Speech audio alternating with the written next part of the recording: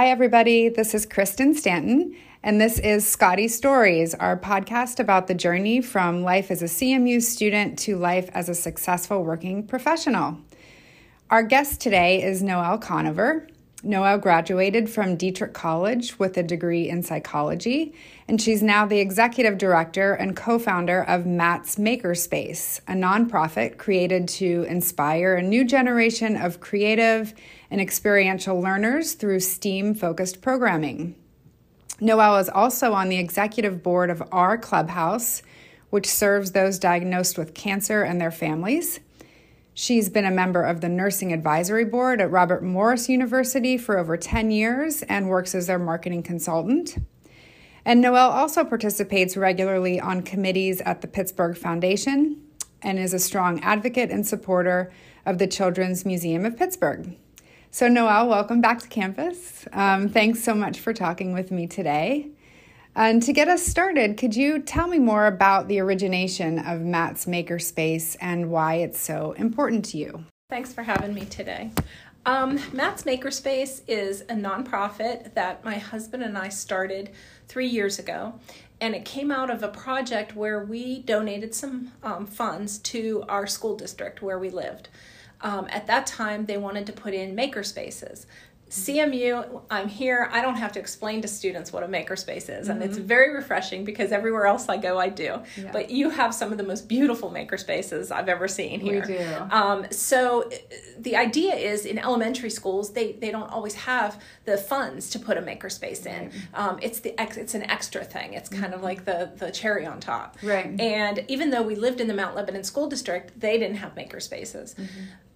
We had an unfortunate event happen in our lifetime, and that was the death of our child, Matt, at age 12. He died of cancer. And, that's the most horrible thing a family can do. However, we found that the best way for us to grieve as a family was to make meaning out of his life. And so we thought about who Matt was, and Matt was going to be a future CMU student. We knew that. He was a tinkerer, a creator, a kid who, never built what was on the front of the Lego box. He built what was in his head. So it only made sense that to make meaning out of his life, we would build something in his memory with his name on it that helped kids do the same thing he loved to do. And so it was just logical that we built these makerspaces in the school. We started in his school where he was a child, where he was last. And in Mount Lebanon, there's 7 elementary schools. So we started with 7. So we're up to 27 makerspaces now in 3 years. That's incredible. And everyone is exciting. Everyone is new. The kids love makerspaces. They're going to learn future engineering, future CMU skills in these makerspaces. That's incredible. Thanks.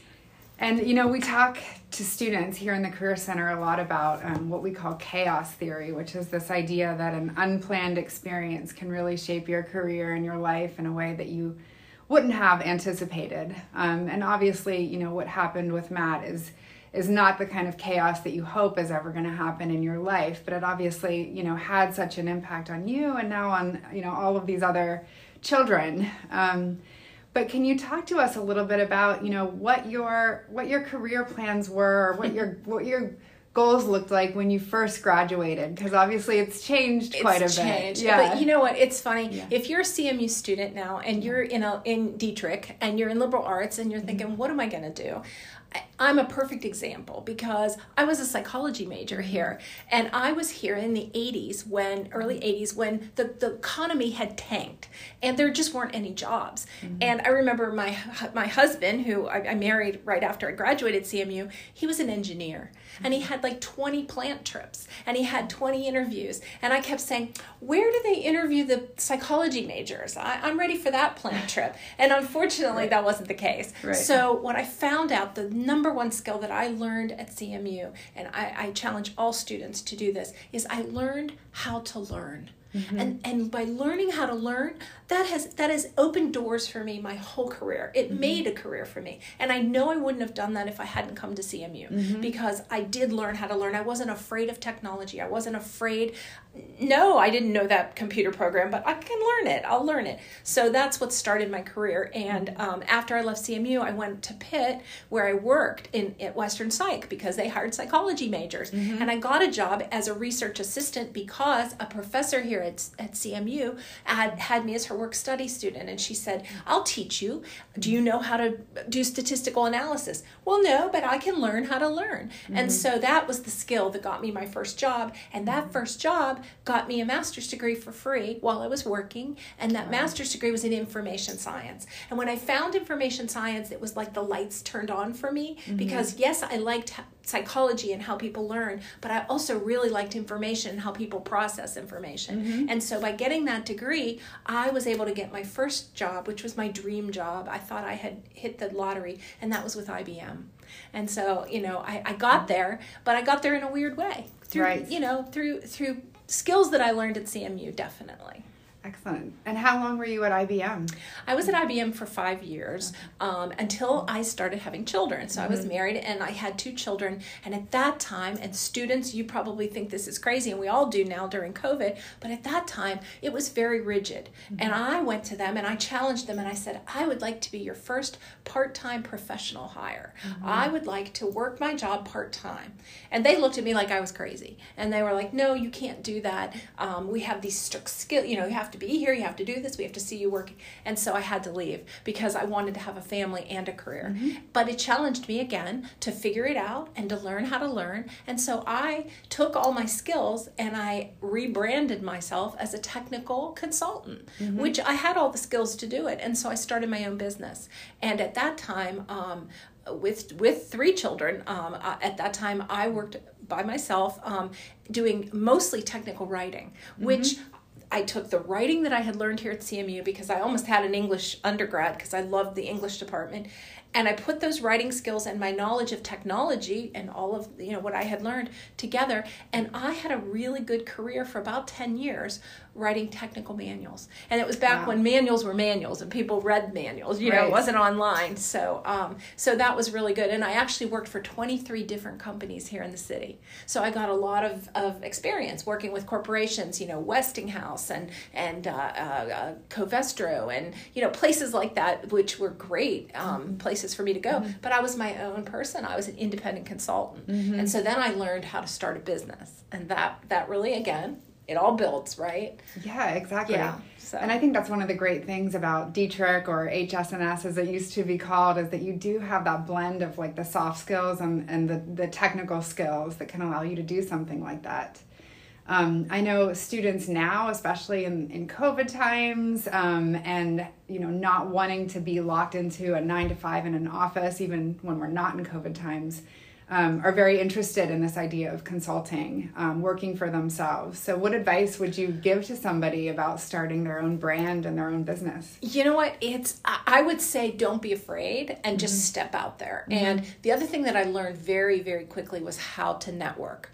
And so my networking skills were what got me the job. In fact, there was this guy that I networked with. I met him somewhere, and he actually pulled me into like 11 of those 23 companies. Oh my! I told him I would just follow him, right? He was an engineer. He was a software engineer, so he wrote the code. And he would say to the people that he was working for, you need her because she can explain what I do. And it's true. Everyone would come to me and say, do you know what Mike just said? And I'm like, oh yeah, he said this, right? Because he spoke the technology to me and I spoke the English to them. So the networking was key in doing it. And the other thing is build on your skills, right? I don't know if there's still a Common Core here at CMU, but when we were here, there was a thing called the core curriculum. And I used to moan about it when I was a student. But that core curriculum I had to take, are you ready? I had to take calculus. I had to take physics. I had to take economics. I had to take statistics and logic. Guess what? You need all of those if you're going to be your own CEO. If you're going to be the head of your own company, you need to understand accounting. You need to understand all of that stuff. And I wasn't afraid of it because I learned how to learn. And if I didn't know how to do it, I pretended I did, and I just forged ahead. And I think students today have it all over our generation. They're not afraid. The young people that I know aren't afraid to start their own businesses. We were afraid. And now you can start your own business at home because you have all the tools. We didn't have any tools. There was no internet. There was no Zoom. There was no cell phone. Think about it. It was really very challenging. No LinkedIn. There was no LinkedIn. I wrote a lot of letters. Which I learned how to do here. I wrote a lot of letters. I explained who I was, and I found good people to chase after. Nice. Yeah. And I'm sure you learned a lot in starting your own consultancy that you were able to apply to founding the nonprofit. Can you talk a little bit about what it's like to start a nonprofit for those students who are interested in going into nonprofit management? Yes, absolutely. Yeah. It is different. So for-profit and profit is different. One of the biggest differences is that you got to get yourself a board. And so, again, it was networking. Every time I met a teacher or I met an educator or I would go to a conference, because the first year I got thrown into it. I wasn't an educator. I'm a psychology, technology, marketing. Those are my areas. My area was not education. I didn't know anything about education, but I knew how to learn. And so I found the people who did know. And I went to their conferences. This was pre-COVID. I went to some conferences. I introduced myself. The one thing about being a nonprofit, especially if you're a nonprofit that gives away money, people will talk to you. And so the good news was, they were all receptive. And I early on got a great board together who backed me up. Our whole family's on the board, so at least I know 4 of them, are pretty good about what I do. But we have like 14 members, so the board was important. And then, just like I said, figuring it out by, I go to the classrooms. Every Mounts Makerspace that we open, I go there. I sit and my favorite part of the day is to get down on the floor with the kids and watch them and just learn from them. And the other thing is getting good partners. So like the Children's Museum of Pittsburgh was already in Makerspace. They've been in Makerspace since 2011. I wasn't going to reinvent it, right? I'm going to go learn from them. And then it brought us back to CMU, which I'm really excited about because my husband and I had never found a way to give back to CMU. It just didn't fit. And I believe that your philanthropy has to match your passion, and so if people give to support things they like, right? And that they're passionate about. When we toured the ANSYS Makerspace here on campus, and my husband was one of the first employees of ANSYS, so it made a lot of sense that we would go to ANSYS' Makerspace. I came out of here sailing. I was like, we have to do something with CMU. And so they connected us with the Gelfand Center. And my time at the Gelfand Center has been just wonderful. The people that run it, Judy Hallinan, who runs it, and all of her staff, and the students. I work with the STEM ambassadors, and they come to my makerspaces, and they train the kids, and they work with them. Oh, excellent. It's just so exciting. And I think it's nostalgic for me. I think every time I step on this campus, because I had such a good experience, it just brings all that back, and I want to be here. I want to be part of it. It's exciting, and it's the sky's the limit. We're going to do as much as we can with CMU. Oh, we're so happy to hear that. Yeah. What's your favorite memory about being here as a student? Oh, I have so many good memories. Of course, I met my husband at the fence. You did? Yeah, I did. Were you painting the fence? No, we were walking by the fence. I lived in Donner Hall, and he worked in Porter Hall, Baker Hall, and he was carrying a tube of architectural drawings somewhere to someone, and we met there. And we had met before, but we reconnected there, and so that was always my fondest memory, was that when we reconnected and became, more serious, it was at the fence. Oh, that's a great story. Yeah. And what advice would you give to your 20-year-old self, if looking back? To my 20-year-old self, I would say, first of all, you have so many more opportunities than we did, and embrace them. There are things, I always said that I had to crash my way into technology, being a woman and being a humanities major, right? I was always fighting 2 battles. I knew I belonged in technology, but I was always fighting the women aren't a part of technology and you were liberal arts. You weren't a true scientist. And I would say, don't be afraid. And I would say, embrace all of the opportunities that you have today, especially as women. I'm talking to the women students now. There's so many more opportunities that you have. And I lament the fact that I would love 20 more years in my career to be able to embrace some of these amazing opportunities that are available for women today. But I'm happy now to sit sit back and watch that generation go. Yeah. I think that's great advice, and especially for Dietrich students. I talk to a lot of students who are just unsure about what to do. And I always tell them to just try things. Try everything. Yeah. Mm-hmm. And I think one of the best programs here, and I don't know if it's still voluntary, it might even be mandatory at this point, is Ideate. Ideate is a great idea here at CMU, and the ability to be on a team with people who are not like you. So that was one thing. We were very siloed when we were here. Like, I kind of hung out with all the liberal arts people, and you didn't really cross into, you had a core curriculum class, but you didn't really have the ability to collaborate or to be on a team with people. I think anytime you have the ability to, again, network and get yourself out there as a humanities student, because I really think the best person on that Ideate team is the humanities student, because yes, the engineer is going to be able to put it together, and yes, the scientist is going to be able to think it up, but the only person that's really going to be able to talk about it and sell it is that humanities major. So I say go for it. Great. Well, thank you so much. I'm going to end on that note because I think it's going to really resonate with so many of our listeners. Thanks for coming in to talk to me. I love what you're doing in your son's memory. Thank you. And students, if you're ever interested, it's mattsmakerspace.org, and we love student volunteers because it's the students who really get down with the kids and help them, and so keep us in mind. All right. Thank you so much, Noelle. Thank you.